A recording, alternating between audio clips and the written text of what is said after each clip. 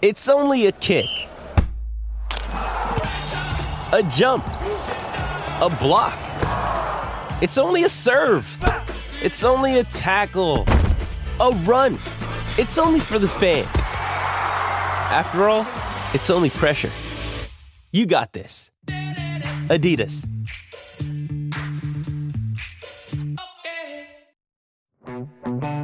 Welcome to the Go Big Redcast, the Husker Fan Sports Show with Dave, Honky, Mac, and Boomer.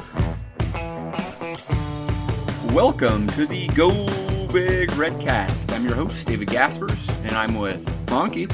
Well, it's been a couple of weeks since recorded last, but just wanted to throw another promotion out to the last show, our Husker History 101 with Mike Babcock. If you haven't had a chance yet, Redcasters, to listen to that one, definitely do. It's a timeless piece, so it doesn't matter. You can listen to it anytime. It is amazing. It's one of our best shows, really. Thank you. And it was only Honky and Mac. Also with Boomer. Well, Redcasters, I know American sports may be shut down, but the Redcast is here for you. Don't worry. Today, Honky will be breaking down the Liga Primera de Nicaragua soccer match upcoming between Deportivo Ocotal and Las Sabanas this Saturday, so stay tuned for that. Also with Mac. What's up, fellas? It's good to talk to you guys again. I'm, because of what's going on, I'm recording from home tonight. Oh, I guess I do that every night, but no big deal. We're all weathering the storm. Trying out new mics tonight too, Redcasters, so bear with us on this. Yeah, podcasting and stay-at-home orders really go well together. They really do. It's a good point, Mac. And drinking. Yeah, which has gone up exponentially during this whole situation. Listening in live tonight, actually, is also Redcast Rob, our number one fan and the senior account executive of the Go Big Redcast. So Rob may randomly chirp in at some point and humor him, folks, all right? Let's get started. We can't really start this particular Redcast without at least acknowledging the pandemic of COVID-19 or coronavirus, however you want to call it, going across our country. We don't want to spend a lot of time on this. We want to talk football and have a good time, and hopefully our listeners will enjoy the show tonight. We did skip a week, as Honky mentioned. It's been 2 weeks, right, Honk, when you released the Mike Babcock interview? Mm-hmm. And that got released a week early because I had to actually text these guys on a Tuesday morning and tell them, hey, out here in Denver, my whole family came down with symptoms of the coronavirus. In fact, it was a pretty scary night, and we had a video teleconference with a doctor, and even though we haven't been tested because the tests are very hard to get, it is a presumed positive in the Gaspers household here. So it was a rough few days, but we recovered relatively quickly, and we're on the mend. But we did have a good excuse for missing a Redcast. So it's a real thing, folks. It's happening to everyone. I know there's not too many cases in Nebraska yet, and hopefully that stays the case. But, Mac, you're a paramedic there in Lincoln. Mm-hmm. Can you talk a little bit about, you probably haven't had any too many first-hand experiences yet, but, what you're expecting to see? We've been really lucky just because of our geographic location and the way we're populated, in that we've had a chance to kind of stock up a little bit and brace ourselves, where I feel like, man, your heart's got to go out to the coast. Those people in New York, those hospitals, those nurses, they're so overrun. And it's just, it's a supply-demand thing, and they're completely overrun. So can't say enough about those guys. But, also, I think about this too, because sometimes my medic friends get a little self-righteous. But, when I go to the gas station in the morning to get stuff, there's a lady there taking money, and she's just fine. She didn't have a mask on either. So there's a lot of people out there working, and, it's cool to see America kind of rallying around each other to get the country going. Yeah, absolutely, Mac. Honky, you've probably, had to go to Costco and all those type of things, right, to stock up. And you have all those other kind of frontline folks still doing their jobs, right? Yeah, I'm sitting on a throne of toilet paper right now. But I've been working out from home, as many of us are, for the last couple of weeks. And the day I was sent home was the day they were starting to cancel sports. You think about just how abrupt a lot of these changes happened. I mean, it was Creighton basketball. Their season ended in the middle of a game at halftime. And Nebraska played one game, and the next day the tournament ended. It's crazy how abrupt life changed. There is a pre-COVID-19 and post-COVID-19 America And what I'm wondering is how long this will have an effect on us. It's not just about, getting the virus cleared up and we go back to normal. I think there's going to be new normals for everyone when this is all done.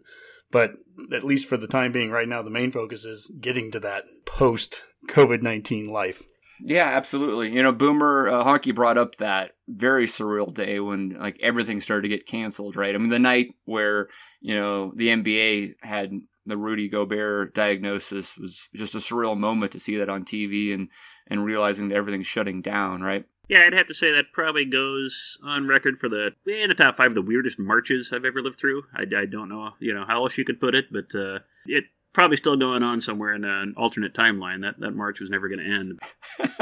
Let's just, like Honky said, hope we can get past this and try to establish, whatever the new normal is going to be. And, Nebraska, for the most part, is doing a pretty good job with, like Max said, where geography works to our benefit to a degree. Our major cities seem to be doing a decent job sheltering in place as much as we can. And, we do see the people that are really essential to our day-to-day lives still out there working. So let's just keep that up, Nebraska.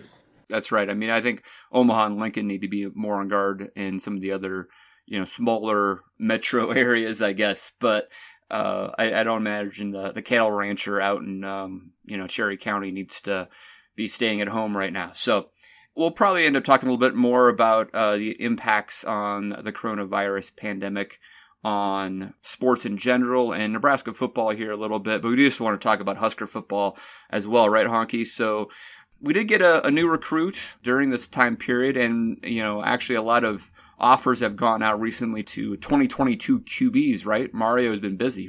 Yeah, Dave, that was Christopher Paul from Georgia. We got him a couple weeks ago now. It feels like, it's been a while. But anyways, he's from Georgia, so we're getting a guy from that SEC area. Mac, I know you've kind of been following some of this with the image and likeness stuff that's been going on. Mm-hmm. Open Doors, the Lincoln Company with Blake Lawrence and Nadi Kunalik. And Paul, when he committed here, he tweeted out something referencing, how Nebraska can help market me. And so it's already kind of playing some dividends. Yeah, you can tell that was something that they used to pitch him, and it made its way to Twitter. So, that already having an impact. We haven't had much of a chance to talk about this because it happened, when it dropped, it was like COVID was the next week. But to already be seeing results from that partnership is pretty interesting. Now, my concern about those kind of things are always, what kind of player are we attracting? But, I mean, if that's what everybody's doing, I guess that's what everybody's doing. But it's interesting to hear somebody so quickly after that was announced saying, oh, yeah, this was a big deal to me, and that's why one of the reasons I committed to Nebraska. So we're ahead of the curve. Ooh, probably shouldn't have said that. We're trying to flatten the curve, Mac. Come on, man. And so the other thing I mentioned was Mario Verduzco being out there offering 2022 quarterbacks. We don't really need to dive into names and whatnot, but I guess my point is the recruiting staff is very busy still.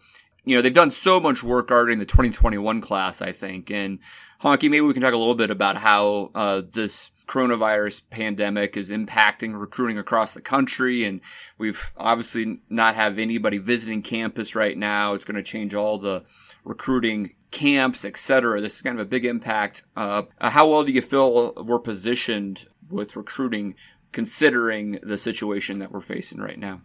Yeah, I think Nebraska is really well positioned. And for a lot of the things that we talked about prior to all this COVID-19 and talking about the offseason, how this staff had gotten itself ahead in the recruiting game really benefits it right now. Now, there have been some rules that are changing because of what's going on nationally. The dead period was extended. It was normally going to end on April 15th. That's now going through May 31st. So that's extending the dead period where coaches cannot in person talk with players, but they can still, Zoom and, Skype and whatever the devil the kids are in these days. All the technology, they can still contact them, but just not in the in-person fashion. Honky, I think the kids like to use Skype for Business. That's their number one go-to for video conferencing. I thought they were into Microsoft Teams, Dave. Isn't that their thing? I don't know. Yeah, well, they're going to get rid of Skype, so, that makes sense. They're already transitioned to Teams, totally. So, Boomer, there's been some national media types, Kirk Herbstreit being number one, that got a lot of traction and a lot of pushback at the same time, I suppose, on saying, I don't think there's going to be a college football season in 2020. And I've heard Brett McMurphy on one of the local shows, I think it was Unsportsmanlike Conduct, make the case of he's like, I don't know if there's going to be one in the fall of 2020, but for all these financial reasons, I think they have to play somehow, right? And so it's way too early to know what the answer is, but it feels like we may have to be ready that it's going to be an unusual start to the football season, at least, right? Yeah, I think that's probably something sports fans should at least brace themselves for the possibility of. We don't know what can happen over the summer or what, hopefully some great medical advances, that they should be working on. But we do need to be ready for any sort of scenario. Things could be fine and the season goes off like we'd planned, or there is that possibility that it could be canceled. People always harken back to the Spanish flu outbreak of, 1918-19. And the pattern that followed was, it was harsh in the spring, then it died off in the summer, and then that fall is when it came roaring back, and most of the deaths occurred in that. And there's actually a really good article on Husker Max today about the 1918 season and how, the team kind of reacted to that and the program, the university. And you can see a lot of the same questions that we were dealing with, they were trying to deal with back then. They also had that other little inconvenience of a world war going on at the same time, so thankfully we've avoided that so far, so knock on wood, everybody. But, they started off that season, they had a 10-game schedule planned with games against like Syracuse, West Virginia, Notre Dame, and things like that. And then you get travel restrictions, and then you get this flu outbreak, and they canceled the university in early October. They couldn't play a lot of the games they wanted to, or they had to scramble to try to find opponents that they could play. And they had money concerns there, too. And they ended up playing just a much shorter, 6-game schedule than they originally planned. And the season was supposed to start in late October, and they'd only played one game by early November because everything was canceled. You couldn't find games to play, and it was tough. And I think the teams they played, one of them was played Iowa in October, and then they ended up, the next team they played in November was Omaha Balloon. Yeah. They played their first 5 games in Lincoln. The 6th game, they played Washington of Missouri and St. Louis. Yeah, but they played Iowa, Omaha Balloon, Kansas, Camp Dodge, and Notre Dame, who they tied 0-0. Yeah, it was an interesting series. There's a bunch of articles I linked to it. It's well worth reading, so if you have the time, which a lot of us do at home now, so go ahead and take advantage of that. But, these concerns are real, and the budgetary concerns are a big part of this. I don't know what you do. It's going to be a tough decision to make, and I don't know who makes these decisions. Callahan had a decent article about that today, where he talked about that. When you look at all the other sports, like, college basketball, you have the NCAA that can make the decision to shut down March Madness and things like that. But for college football, you don't really have that. The conferences are in charge of their own schedules and their TV deals and all that. So how does that work out? I don't know. So this is going to be a lot of people, a lot of heads trying to figure this out, a lot of money, at stake here. You're going to have those questions of, is it right to bring athletes back to play sports if you can't have, the kids on campus studying? Is that going to defeat the purpose of what a university is? There's going to be a lot of questions that have to be answered here, and probably going to have to be fairly soon. You just can't bring people back in September and hope to start playing a game in a week or two. They're going to have to be in practice and shape. There's a lot of questions that have to be answered. Yeah, I think I heard that most of the sports trainers would say you need about 60 days of those guys back and to get in condition before you could actually say you could be ready to play a game, considering the layoff that we're facing. And football in particular is an interesting spot here, and this is a fault of the system that we've created, and we've talked about it many times on this show. All the other college sports, NCAA does have some authority, especially from a championship perspective, right? And that's simply not the case with football.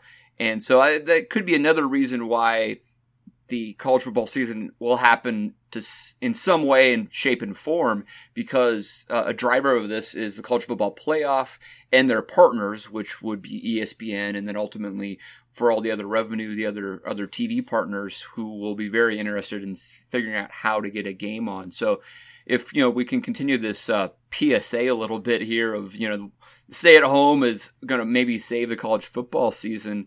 Mac, what didn't happen, as Boomer described the Spanish flu in 1918, is they didn't really flatten the curve, right? Mm-hmm. And there's only so many paramedics out there going to be able to respond to calls, and so many hospital doctors and nurses, et cetera, right? And that's the point here, is we're trying to buy some time right now with stay-at-home orders and other things that we're trying to do, because if we can buy time, to Boomer's point, maybe we can start to have more testing, better solutions while we wait for a vaccine. Yeah. If anyone listening to our show needed a better reason to snap into attention and stop gathering in groups, the threat of losing college football should have done it. It's just crazy to me that we're at this point in the world. Like, when I think about it, I'm like, the entire world is affected by this. Nobody's having a good time right now. Like, nobody's on vacation. We're all, that's just crazy to me. Nobody's out there partying. It's That's like, the truth. Better be home. And it's worldwide. But, the funny thing about this is, like, I will take football in any form this year. Like, that's my mindset right now. If I can get 6 games out of this team, I'll be fine with it. Like, I just need us to find a way, the smart people in charge of the NCAA who still want to get paid, I truly believe they will find a way to get some games on this year. That's my thinking. I'm like, I was shocked when they did the March Madness, but they had no choice. I mean, it was just so early, but the time they have now to figure out how to do this, I mean, if the XFL can play with nobody in the stands, certainly college football could do it, right? Yeah, that's a great point, Mac. I feel like the time that we're buying here, hopefully, really will change the perspective. I understand the Kirk Herbstreits of the world saying, like, how are they going to do this?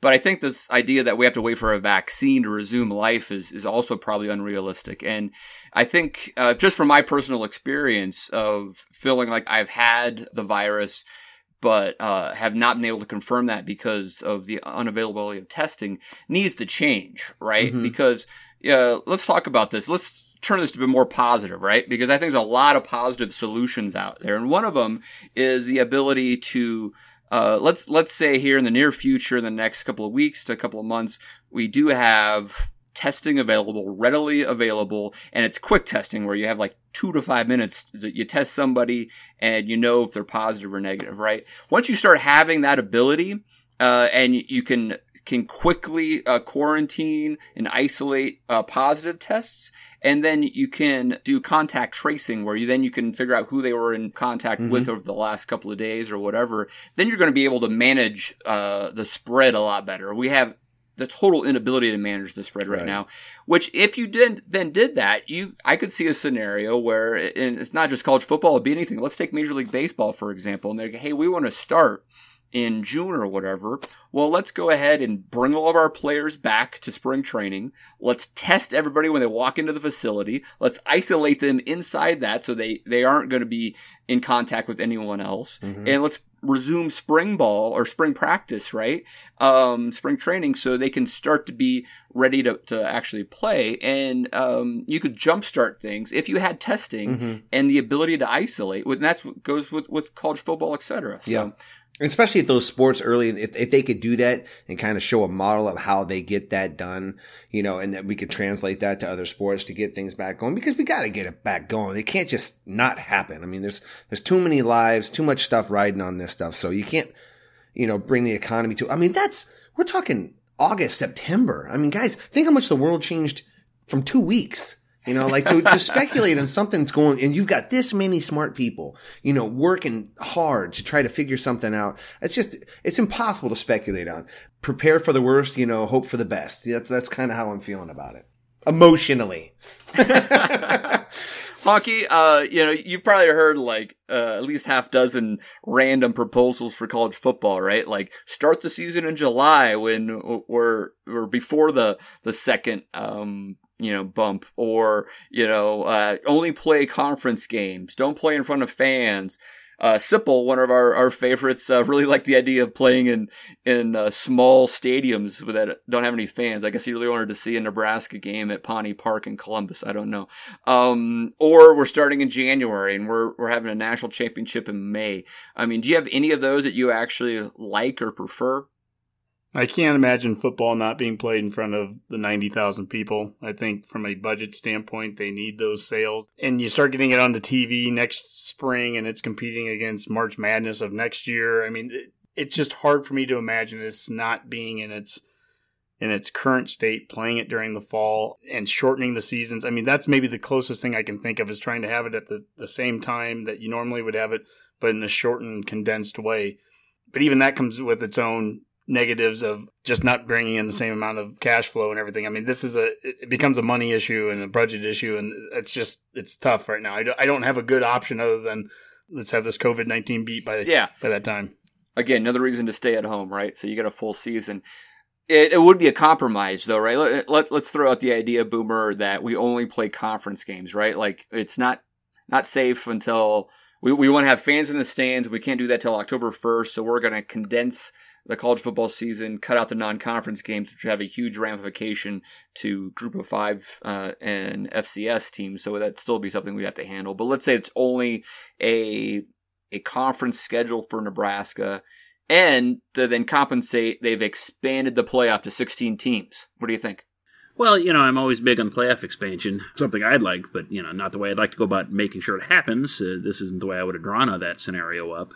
The idea of just conference games, I could see that happening, but you brought up that point, Dave. I mean, what does that do to all your Group of 5 and your FCS schools that need some kind of revenue that they had been getting from these games with Power 5 schools? I mean, do you have to honor those anyway, or does the NCAA need to have to step in and pay for that somehow? Because if they don't get that revenue, then how many of them are going to be here the next year or 2 years from now? And that throws all your schedules that, Nebraska's made out through, 2087 sometimes. I think we've scheduled that far in advance, it seems. I mean, there's a lot of teams that, may not even have a program if they don't get the revenue every year that they need. So that's something all the schools, all the Power 5s, the NCAA is going to have to figure out. And maybe that's something they do need to consider, is that turn the playoffs into that March Madness kind of scenario where the NCAA generates revenue from it and can distribute it to everybody, to all the teams or all the conferences or all the programs or something. Yeah. Maybe that's an idea that comes out of this, a positive for everybody. That's a great point, Boomer, because, they've already lost money on March Madness this year, right? Everybody got reduced paychecks, essentially, right? So they're going to have to figure something out. And yeah, we're talking about some of these smaller FBS or FCS schools where their entire athletic budget is blown to bits. Some of them are already in trouble to begin with. You could imagine a lot of, Ball State women's golf, gone, right? Something like that, right? And you're like, oh, who cares? Well, a lot of, golfers, teenage golfers in Ohio and whatnot probably care a lot about that. There's a lot of people that be impacted by not playing a college football season. Folks that you don't know about right now, but that would have a huge impact. Another aspect outside of just college football is the spring sports that got canceled here. Baseball will be the most prominent with Nebraska, obviously, but we're talking track and field and all those that were just kicking off. They have allowed the scholarships for the seniors to extend into next year. Boomer? Yeah, correct. That was the NCAA's announcement the other day. They're allowing those to extend. And again, that also comes down to, can the schools afford it? So that's another question that comes up on that. And then, that comes up with all sorts of other ramifications too. Like, what does it do to incoming freshmen, that may have wanted to play or planning to play soon, or your current juniors and sophomores that are planning to step up into big roles? It affects everything. The roster management is a mess. Yeah, it throws that into a complete whack. And that's a challenge for a coach. I have no idea how you manage that, because now you've got, and then you don't even know how many of these seniors are going to come back. When do they have? Do we know when they have to have a decision made by? Did they put any time frame on that? I don't know. A good question. If they did, because it throws that into a flux too. It's just, there's so many questions here. And then, again, you don't even know if you're going to play next year. I mean, who knows, at this point. This is where people earn their millions as coaches, so let's see what they can do with it. Yeah, college baseball in particular is in a tough spot because the Major League draft has been reduced to 5 rounds. And so hundreds and hundreds of players that usually would get drafted in round 33 or whatever are not going to be drafted this year. And so not only do you have essentially an entire senior class with the ability to come back, a bunch of guys that might have elected to leave because they went in the 18th round and signed a $100,000 signing bonus aren't going to get that. And so they're definitely coming back, because what else are they playing for? And so you have a situation where there you have some really challenging roster management scenarios. And it's just going to have big impacts across the board. And yeah, if we're not playing college football to Honky's liking in fall, and they do, let's say, play college football in January, let's say that's the scenario. Well, college basketball actually starts practice in October and games in November. That's going to have to get pushed back. And so this could just waterfall. So I really am hopeful that all of these preventive measures to stop the spread make a difference now, and so that we can get back to normal sooner than later. Hear, hear. And now, scarlet-colored glasses. Let's go into the mailbag here. We've had some questions that have come in over the course of the last couple of weeks, and this is, I think, a good time to talk. And the first one that came up was from Jeremy Brandt on Twitter, and he said, please just talk football. I don't care if it's all Kool-Aid hype talk. Just talk sports. I can't handle any more coronavirus talk at all. So we waited till now to tell you that, Jeremy, but sorry, Jeremy, I apologize. But we'll move on here. And I guess another question we got was from Scott Dace, and he asked about the best Husker games to watch during the time of no cast going on, no Redcast. Just in general, what are you guys watching right now to kind of, pass the time, and have it go by? I'll start with you, Mac. Well, that's a dynamite question, Honky. I got to tell you, I've kind of been all over the map. Obviously, we're all on this Tiger King show. Fascinating, ridiculous. At least he's from Oklahoma. Yeah, right. Is the Iowa Cup, is that real, or did somebody make that up? Or that I saw the Iowa Cup. It's real. Oh, that's fantastic. That is great. But the other thing, as far as random football games I've been watching on YouTube, the 96, I think it's Orange Bowl where we played Virginia Tech. So for some reason, it's just a forgotten bowl game to me, but that's a fun one to watch if you're looking for a successful bowl game to watch, and a quick quiz there. Honky or Boomer, who was a Virginia Tech quarterback? Jim Druckenmiller. Yeah. One of the great last names, yeah, Druckenmiller. Mr. Hang Clean, 650 pounds, Druckenmiller. He was the heir apparent to Steve Young. Do you remember that? Yeah, that's right. I forgot about that. Right. Damon Benning was the MVP for that game, and right after that game, that's when Peter and Wistrom had to make a real decision: are they going to come back and play in '97 or not? Mm-hmm. And the rest is history. You know who's another that era that we never really hear much about, and has had a interesting career, was D'Angelo Evans, man. When he came in, he was such a spark plug, and you thought this guy was going to just tear it up in the next in the long line of good Husker running backs. What do you have? Groin issues, and then some maybe attitude issues, but jeez, there was a couple games within that his time, like the Kansas State game, man, he tore it up.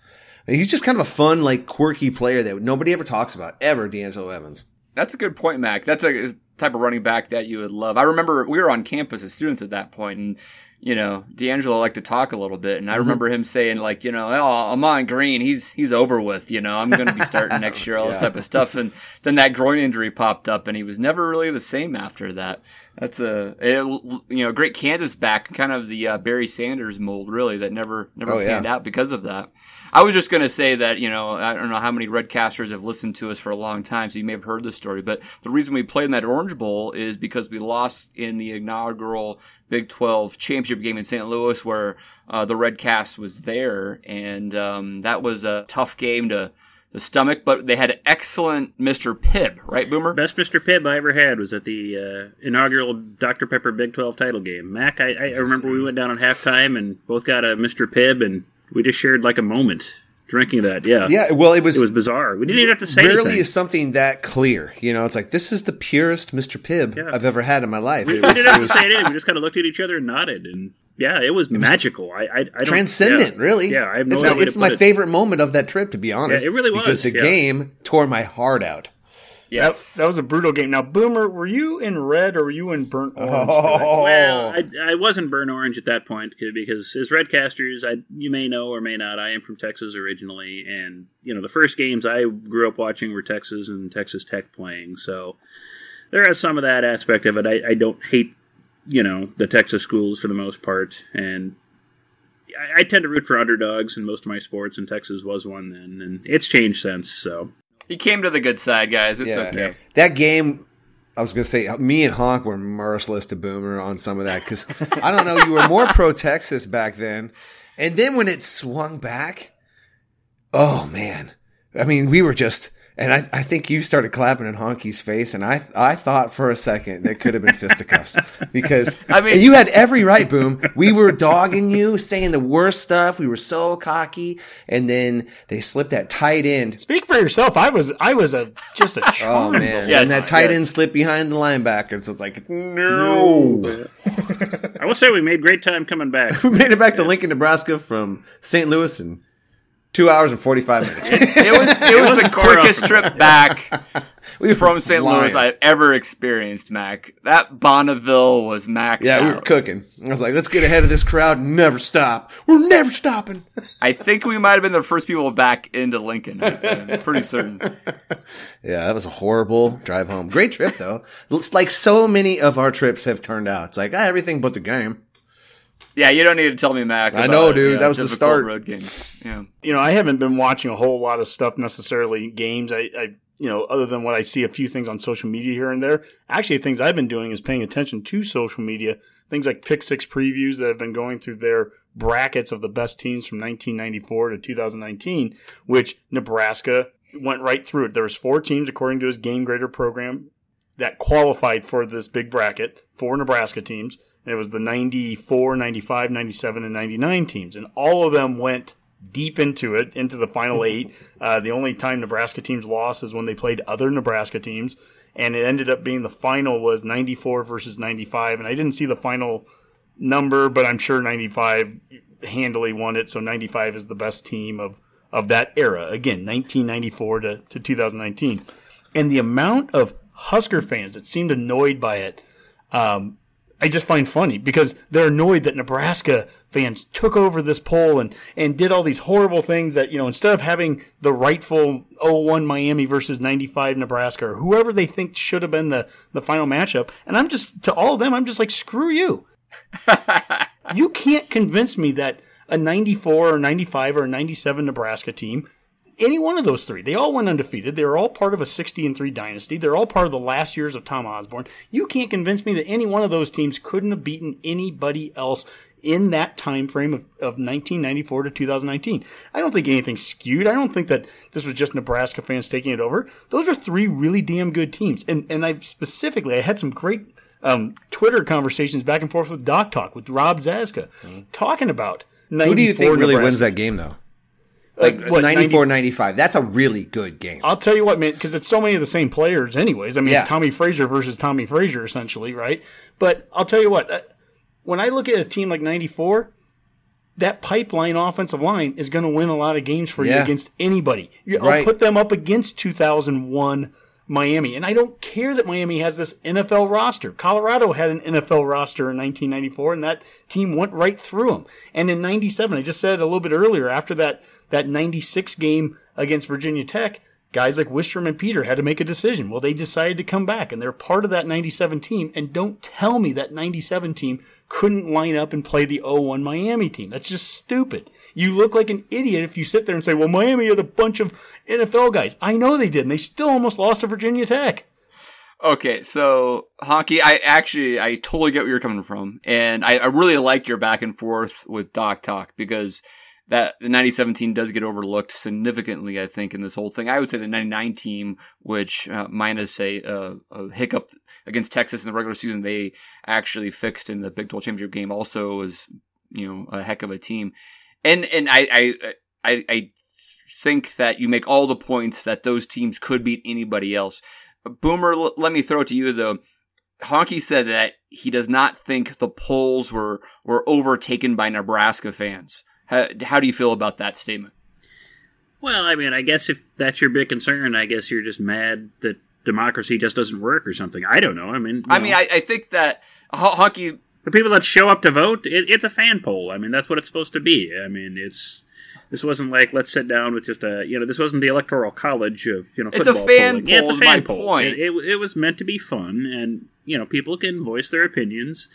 And these aren't bad opinions. It's not like they were picking the, 1998 Duke team to be the best team of all time or anything like that. I mean, these were all valid opinions. But Nebraska fans are going to pick Nebraska teams. No, Dave, that's the problem. Are you kidding? Are you telling me I that... had more issue, Dave, with Nebraska fans that took offense to the fact that Nebraska was in it. Yeah, that doesn't make any sense We to me. had I agree Nebraska with you. fans that were like, this was supposed to be a serious poll, and there's no way that these Nebraska teams should have been That's stupid. up there in the top. It should be 95 and then anybody else, but those other Nebraska teams don't deserve it. And I'm like, you are totally discounting. Just to go over 97 for a second, because 97 was the team, I believe, that beat 0-1 Miami. And they're the one that very specifically got called out as they could not compete. And I'm like, oh yeah, because that team went to number 2 Washington and won a game. That team destroyed Washington, beat them up. I mean, knocked Heward out of the game.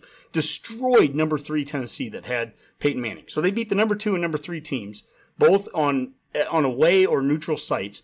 That's already higher than any team the 0-1 Miami team beat. The best team Miami beat was number 4 Nebraska, and we know how good that team was at that point in 0-1. Nebraska beat the number 14 team, Texas A&M. Beat them 55-14, something like that. Miami plays the number 14 team, Virginia Tech, and they win by 2 points on a missed 2-point conversion at the end of the game. I mean, results matter too. I get you can look at a roster. I had people sending me rosters and look at all these NFL guys. I don't care. Results matter too. Mac, maybe I'll rephrase this, Honky, because I'm not actually debating that. And that sounds like the clarifying point that you just made is that your issue is with some of the Twitter comments trying to just say that this is a ridiculous poll. Again, Mac, I totally get what Honky is saying there, that Nebraska teams deserve to be in the 16-team bracket and could beat any of those teams that he's been laying out, including 2001 Miami. But Nebraska fans are well known to take over online polling really well. I don't know why that is. I really would like to know why we are so more active as a fan base on these type of polls than anyone else, because Kirk Herbstreit has had an issue with us on that, because when you put a poll out there, it's a challenge to Nebraska fans to click yes, and we're going to find 8,000 ways to click Nebraska, right? I think it's probably more of a result of our lack of success on the field, to be real honest. It's like, well, here's another thing the fans can control. We're going to win this damn thing. It's like, okay, we'll try. True. I really do feel like that, because you don't see Alabama winning a lot of these things, and why not? They should be. They've got a huge fan base, but it's not, Honk, it's not an unfair accusation to say Nebraska fans take over polls. That's true. It's also not an unfair accusation to say Nebraska goes undefeated. A lot of these teams, the Alabamas, how many Alabama teams went undefeated? Not a lot of them. And when we're talking about greatest of all time, that's part of it. What gets discounted here is Nebraska had undefeated national champions. Most of these teams that we were going up against, any of those Alabama ones you're talking about, a lot of them already have one loss. And what's funny is I had one guy respond to us and say it was destined. It was destined that it was supposed to be 95 Nebraska versus 0-1 Miami. He goes, every poll, everybody says that. And I immediately, within 3 seconds, sent him a link to an ESPN poll that was done that had, of all things, number 4 was 1995 Nebraska of all time. Number 7 was 0-1 Miami of all time. The number 1 team was Nebraska 1971. So what's funny is that don't tell me that there's any destiny that these teams are supposed to be there. I don't know. I mean, it's all hypothetical anyways. But my point with Nebraska there is when you're an undefeated national champion, you're already going to be elevated to a level where, I mean, you're going to be talked about in that category. I mean, maybe. I don't know. That I see what you're saying, but the fact is we dominate polls. We always do. We really do. Like, look at Wan'Dale Robinson, Mr. Kentucky. I mean, it was how did he win that? Because Nebraska fans jumped on it and just destroyed that and got him that award. It is what we do, and it's fine. It's no problem. I mean, it doesn't. Here's my point, though, Honk. Just because that happens doesn't mean the other things aren't still valid. It doesn't mean that 95 still isn't a really good team. 97 is a really good team, and I mean, like, I feel like you're mad because we're going head to head. But also, you want to be, it has to be somehow, I don't know, validated. I'm not mad. I'm annoyed that people discount how good those other teams were simply because, in their mind, we had one good team in the 90s, 95. The other ones were just deficient somehow. I'll tell you what, you go and you talk to Rob Zaska about that. I'll tell you what, he thinks 94 could beat 95. I guarantee you. He called 95 his backups.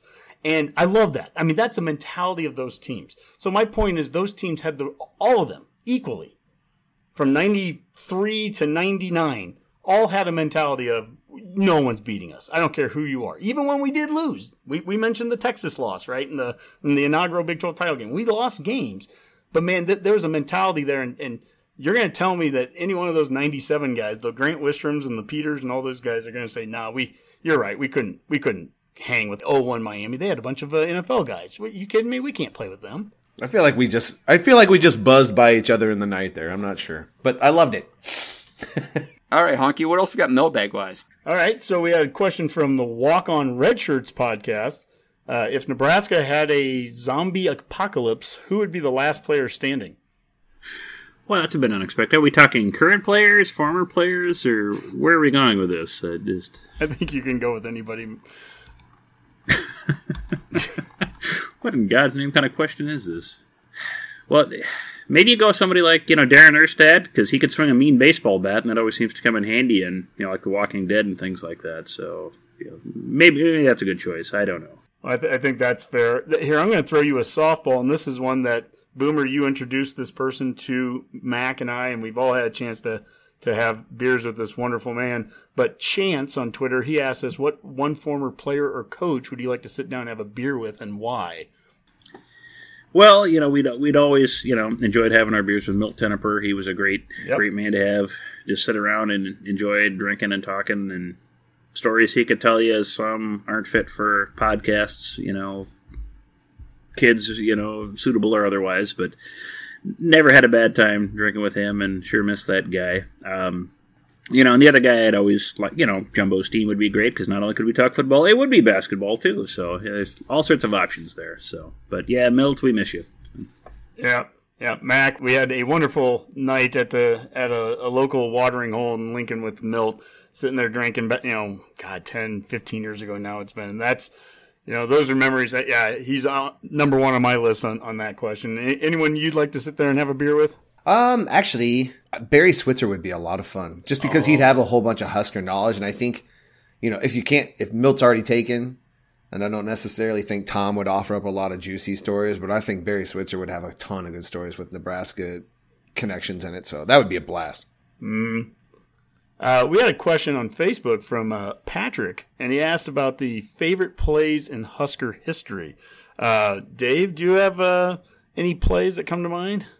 That's a good question. Well, I did see the 2001 Black 41 reverse pass in person. That was pretty cool to actually see that in the stadium. Not my favorite year per se or team, but that was a pretty awesome moment.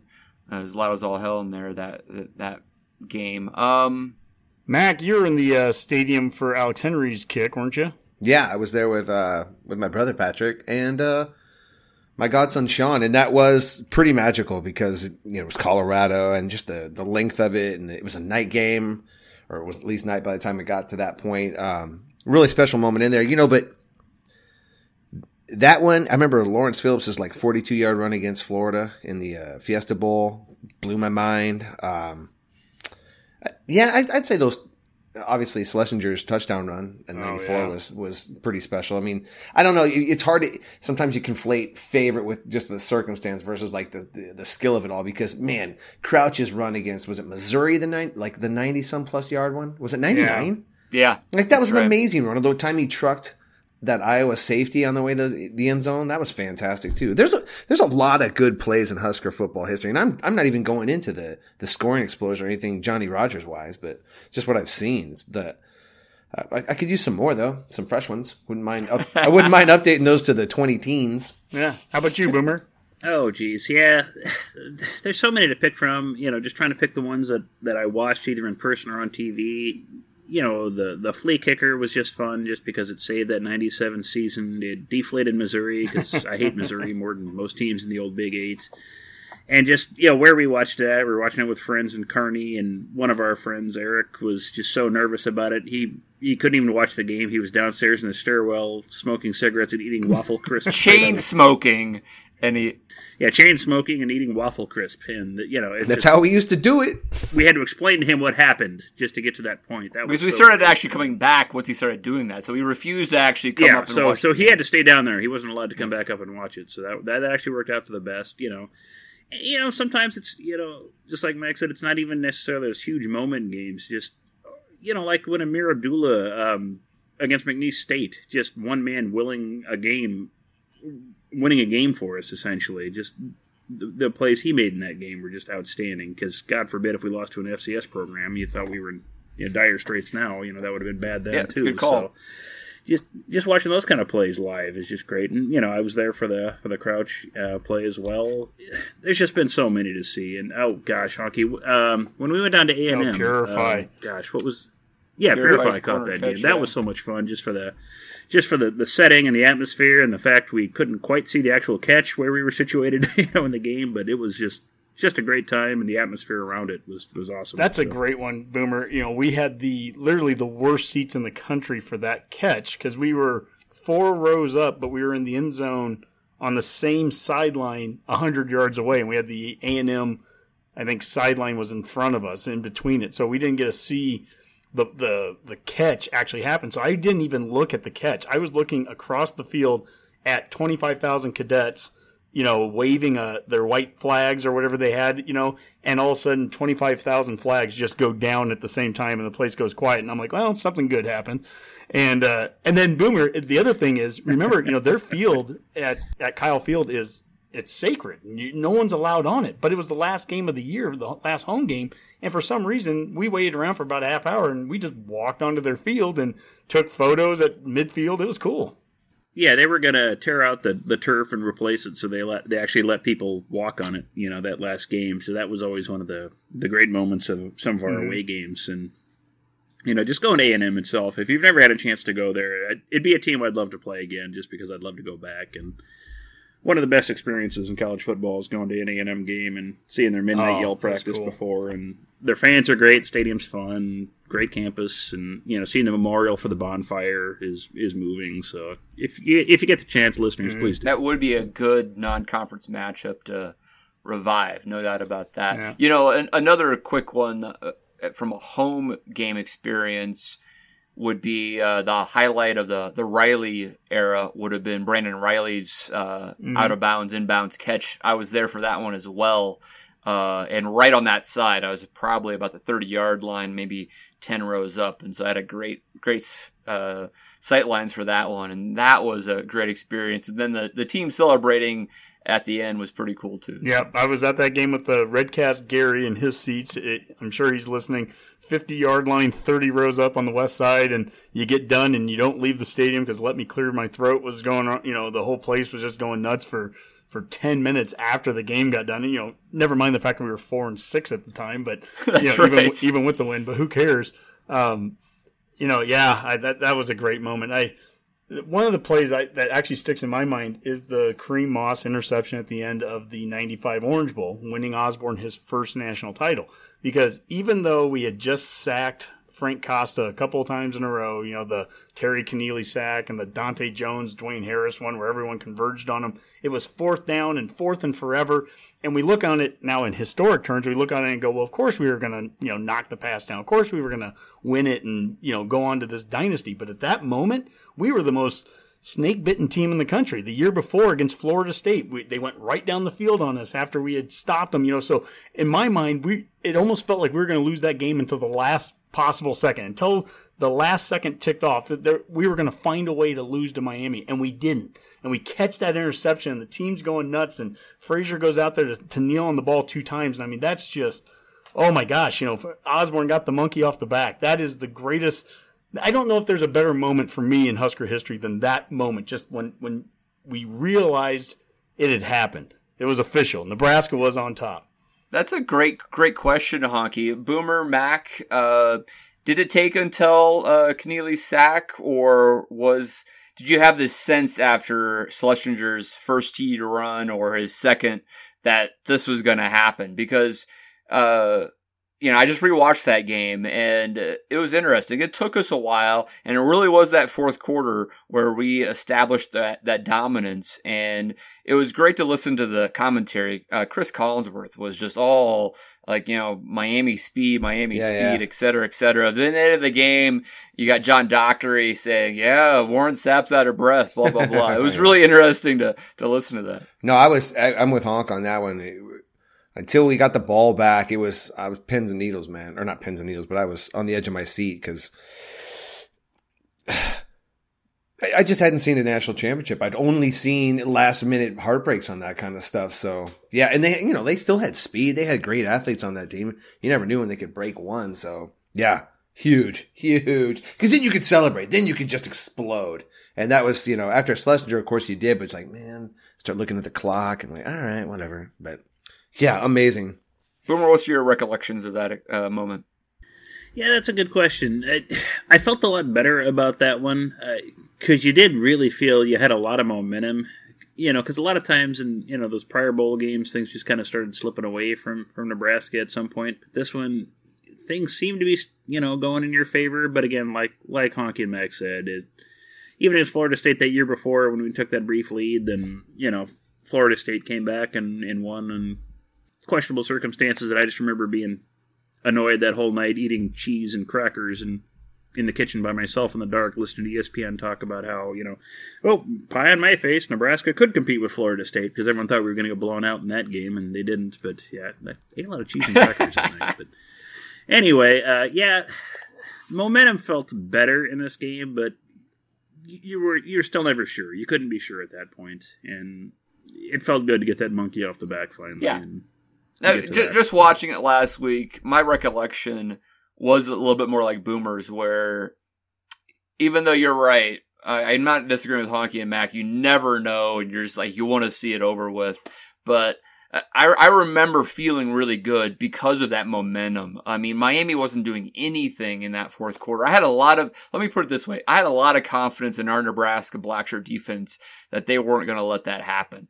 And they proved that out. So that was a great moment, obviously, for us as Redcast members here, because that's when we first saw our own national championship. We heard our parents talking about the 70 and 71 titles, so we were so happy to get our own.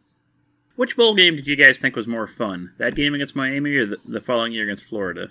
Well, less stressful wise, I mean, I loved watching against Florida because they still had the whole Florida speed thing going on. Corso infamously said the grass was going to slow us down, all that stuff, and it was pure dominance. And so I think it was funner to just kick the out of Florida and prove that once and for all that we were a great team. From a game watchability standpoint, the first game was the far better game.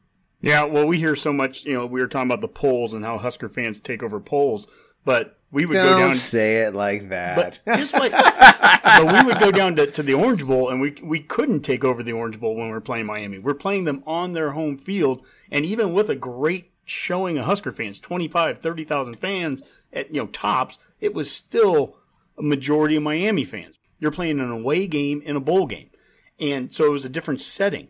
That next time when we played Florida in Arizona, and our fans traveled the way they did, and Florida fans didn't travel the way they did, it was a home game. It was one of those great moments where, so the setting was totally different. If there was a game I ever wish I was at that I wasn't, it would have been the Florida game, because it would have been a party in the desert that you just dominated the team. That combination I think would have been just amazing. So, anybody that went to that, good for you guys, because you gotta watch a very fun night. But I think from the 95 Orange Bowl, beating Miami and getting the monkey off the back 11 years after the 2-point conversion against Miami in the same stadium. Heck, even just the stadium. The stadium wasn't around that much later. By the time we played in the Orange Bowl against Peyton Manning, it was a different Orange Bowl. I think it might have been the last one, actually.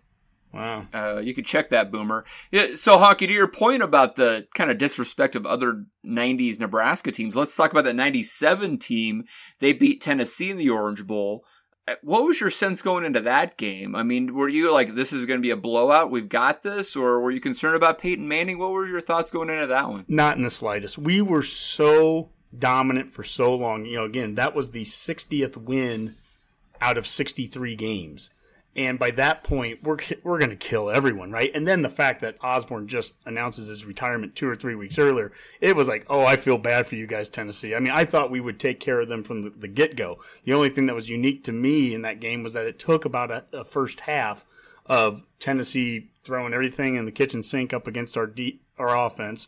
It took a little while to get going in that game. There was a point Tennessee's going down the field, and that's when Jamal Lewis runs around the left side, and, it looks like, he's building up a head of steam. He might get a touchdown. We could be getting down early in this, and Ralph Brown makes an unbelievable play, an incredible play as a corner. But throws away the receiver who's blocking him, just jumps into Jamal Lewis, causes a fumble. Rucker lands on it, and then we started to get a little bit of momentum going. We get into halftime. I think we're up 14-3, and the O-line's telling Osborne, we got them. These guys are wearing down. Just keep doing what you're doing. In that third quarter, that's 200 plus rushing yards, and I think by the end of the third quarter, we were up 4 touchdowns, something like that. To Hockey's point on NFL talent, that was NFL player Jamal Lewis getting tackled by Ralph Brown, NFL player, and then Mike Rucker, NFL player. So there was a lot of NFL talent during those championship games on both sides of the ball, whoever we were playing. Well, it's funny, too, with 97. I didn't sweat Tennessee at all that year going into that game. I felt like we'd win that easily because, the team we really wanted was Michigan and we couldn't play them. So, that would have been the deciding game. That would have been a game. I'm not saying, make no mistake, I think 97 Huskers stomp Michigan. I'm not worried about that at all, but I would have been more nervous about that game than Tennessee. Tennessee didn't scare me at all. And Peyton Manning kind of had a bad senior year, Came back, big deal. He didn't really, set the SEC on fire that year. But yeah, we did fine. I wasn't worried about that. Amon Green had a huge game. Scott Frost threw well. Yep, good stuff. If you come down to those missed opportunities with the stupid Big Ten back in the day, would you rather have played Miami in '94 or Penn State? I would have rather played Penn State. Although there was a bit of poetic justice to beating Miami too, so it's hard to say. Catharsis, yeah, but if you will. They're both. I mean, we owe Penn State. I mean, they had that out of bounds catch on us. It's not like they're off the hook that's too. Right. So that's true. I mean, that would have been pretty fresh back then. That's true. I was going to say, Dave, they did play the Orange Bowl again at Orange Bowl Stadium in '99, and Florida International kept playing there for a few years till 2006. So did the Orange Bowl go back in '99? Yes, for some weird reason they left Pro Player Stadium for a couple of years, and Florida and Syracuse met there on 99. Intriguing. So the 98 Did season. not know that. So, yeah. I think it's a good question, Dave, and it's a whole nother show. I've even thought about, after we did the show with Babcock, which was kind of Husker History 101, we went over basically a century. I kind of thought we could almost do episodes in the future of decades and just break down the 90s. The 80s, and that could, maybe that could be some off-season chatter, is just to really go more in depth, because you just can't do that the way we did the Husker History 101. But you think about it, or even by season, some of these seasons could be an entire show by itself, is just really breaking it down at that level. Because I think it's a great question you asked, Penn State or Miami, who should it have been? Well, I look at it and I'm like, beating Miami in Miami exercised so many demons, but it also allowed Penn State fans to think they had a chance against us, and they didn't. And they had some offensive talent. Where's Kerry Collins going to go when we come around the edge to destroy give me a break. Come on. Keyshawn Carter and I'm worried about Jeff Hardings and Brady, their tight end. Yeah. No big Bobby deal. Ingram. They had some players, of course they did, but nobody's beaten that Nebraska team there by the end of that season. And, Michigan, look, I mean, they're going to think that they had a chance in '97, and that's cute, But that Nebraska football team, you're telling me Tom Osborne going out at the end, Lloyd Carr's going to beat Tom Osborne? Lloyd Carr lost to Bill Callahan. No, sorry, not happening. Tom Osborne's winning his final game as a coach in 1997. Yeah, no matter how good your cornerback is. Yeah, I don't care. Oh, against Nebraska? You got a really good corner. We're probably not throwing a Woods inside in that game, is my Fantastic, sense. yeah. Right. Yeah, that's a really good point. We would neutralize him considerably. Listen, I'm a former Packer fan, or I guess I'm a Packer fan. I'm a former NFL fan. That's what I should have said. But I like Charles Woodson. He's a baller for real. But He's one of the great players of all time. Absolutely. I'm just saying that when you throw the ball 8 times, you're going to just avoid Woodson's side. I mean, you just never would have thrown it to him, man. Neutralize him. yeah, and we wouldn't have punted. To Honky's point on that 94 defensive line and just the defense in general, I mean, watching that game, Frank Costa just got beat up like a rag doll. Same thing with Werfel the next year. And McBride was so aggressive in those games. It makes you long for those days where our black shirt defense, not just from a talent perspective, from scheme perspective, I mean, how many times we have blitzed someone, whether it was a Jamal Williams or a Terrell Farley or whoever, that was just causing chaos in that backfield. We'd always bring that one extra guy, and we had enough trust in the secondary that they could cover the guys long enough to get that one extra guy through. Yeah, I think the play of the game that doesn't get talked about a lot in that Florida game was play number 2. It was Terrell Farley knocking the ball up in the air and not catching the interception. It was a clear interception. He should have had it. But the fact of the matter was that was a go-to route for Wuerffel that he had thrown 100 times, 1,000 times, whatever, that season. And it was open every time. It was a go-to. You just throw it. It's the quick slant. And we're 5 wide receivers. You don't know. Yeah, they just emptied the backfield. Yeah, just empty it. And I can always throw that. And when he throws it for the first time and there's a guy standing in the way and knocks it down, I mean, Wuerffel, I think that got into his head from the first moment. And then if you start having any doubt at all against that defense, if you're checking down to your second and third guy, you better get rid of the ball quick, because if Tomich and Wistrom and the Peters, if they aren't getting you, then it is a blitzing Farley or it is a blitzing Jamel Williams. Someone's going to get to you, and quick. And that's what ended up just happening time and time and time again. Another thing I noted in that game, Mac, Hunk, you probably know this, but it was just great to rewatch it from my perspective, was how much a rotation that defensive line was happening, right? It wasn't just the Peter brothers and Tomich, etc. There's a full second line that was in there. All of that was Penfield, I think, or something like that. I think he got a sack in that game. He's a linebacker there. I mean, the sack in the end zone for the safety. Scott Saltzman and Larry Townsend are your two defensive tackles. That's right. Yeah. It's one of the funniest moments for me is their left tackle for Florida. I think Odom was his last name. He comes off the field and he's trying to explain something to Spurrier, and Spurrier's just yelling at him like it's the left tackle's fault. And Spurrier just blew it. They have 4 wide receivers and then they motion their running back out. So now you're going 5 wide. And Nebraska sends 4 defensive linemen. The 2 ends are Wistrom and Tomich, all Americans. They come across, and the tackles picked them up perfectly. Saltzman and Townsend do a stunt. They pick it up perfectly. Middle linebacker Coleman blitzes. They pick it up perfectly. This offensive line gets a A+. They have nobody else left to pick up Jamal Williams, who comes in clean and just nails the quarterback.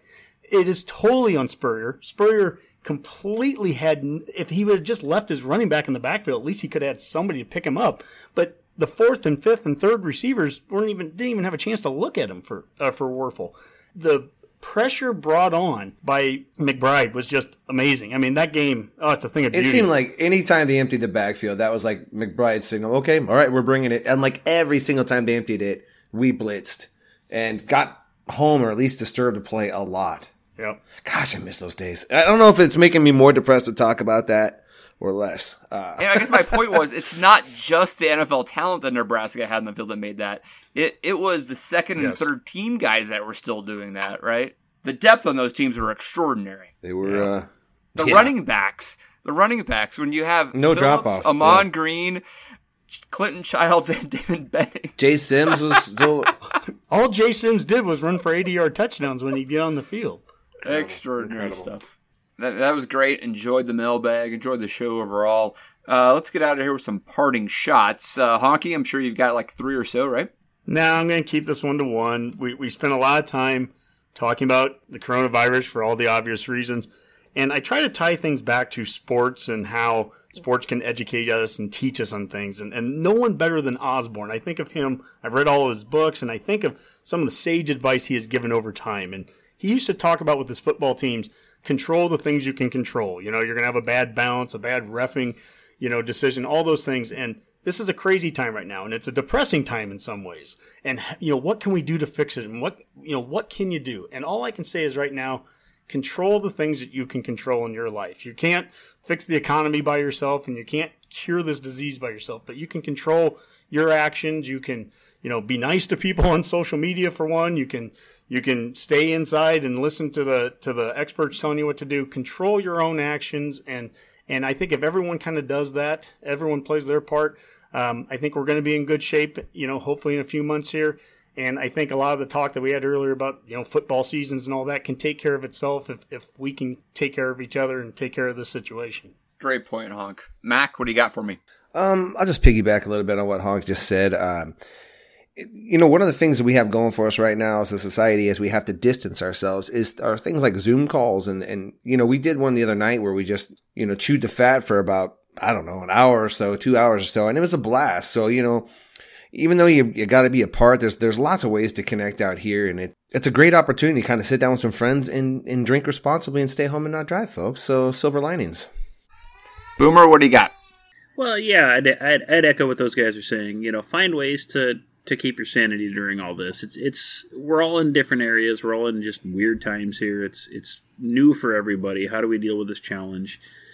Find ways to stay in touch with people, whether it's through our podcast, through social media. Again, use social media nicely. Don't tear into people. There's enough stress on everybody right now. Find ways to share your talents and interests with everybody. One of the things I'm doing at work is, got a couple people, I'm indulging my plebeian interests in getting people into pro wrestling there. So I'm putting together a list of the must-see pro wrestling matches of the last, 40 years if you want to understand pro wrestling. I've got everything from the Flair Steamboat matches in '89 to the first 2 War Games matches, anything like that. If you have any you'd like to share, Redcasters, that you think somebody has to watch, go ahead and share those with us, and I can add those to the list. But, find ways to interact with your family. Take advantage of those things that people have always said, oh, if I had the time to do X, Y, Z. Well, you've got the time now. So go ahead and do it, folks, and we'll get through this together. So we're here with you. I love everything you just said, Boomer, except for the wrestling part. God, that sounds awful. I'll get you into it, Honky. I'll share the list with you as well. So we'll sit down, we'll Zoom it or something. We'll stream something together. All right. To each their own, I guess, on that one. We have had a couple of good Saturday roundtables that really could have been interesting podcasts, but I think maybe we just had one too many cocktails, I suppose. One other good sports one to watch, Dave, is if on YouTube they've got the ABC Wide World of Sports. Dig into that. There's some fantastic, like Evel Knievel jumps, which are just ridiculous. And then there's these super high dives they do at SeaWorld. And they're just average dudes crawling up there. And they're talking to the camera. It's like, yeah, it's pretty high up here. I got a little concerned. Never gone this high. But dig into those. Are so fun. All right. Well, we're going to call that a Redcast. If the Redcasters have other things that they want to have us talk about in the next show, please let us know, including pro wrestling and everything in between. So for now, call that a Go Big Redcast. Go be good. Stay safe. Conduct the Baron.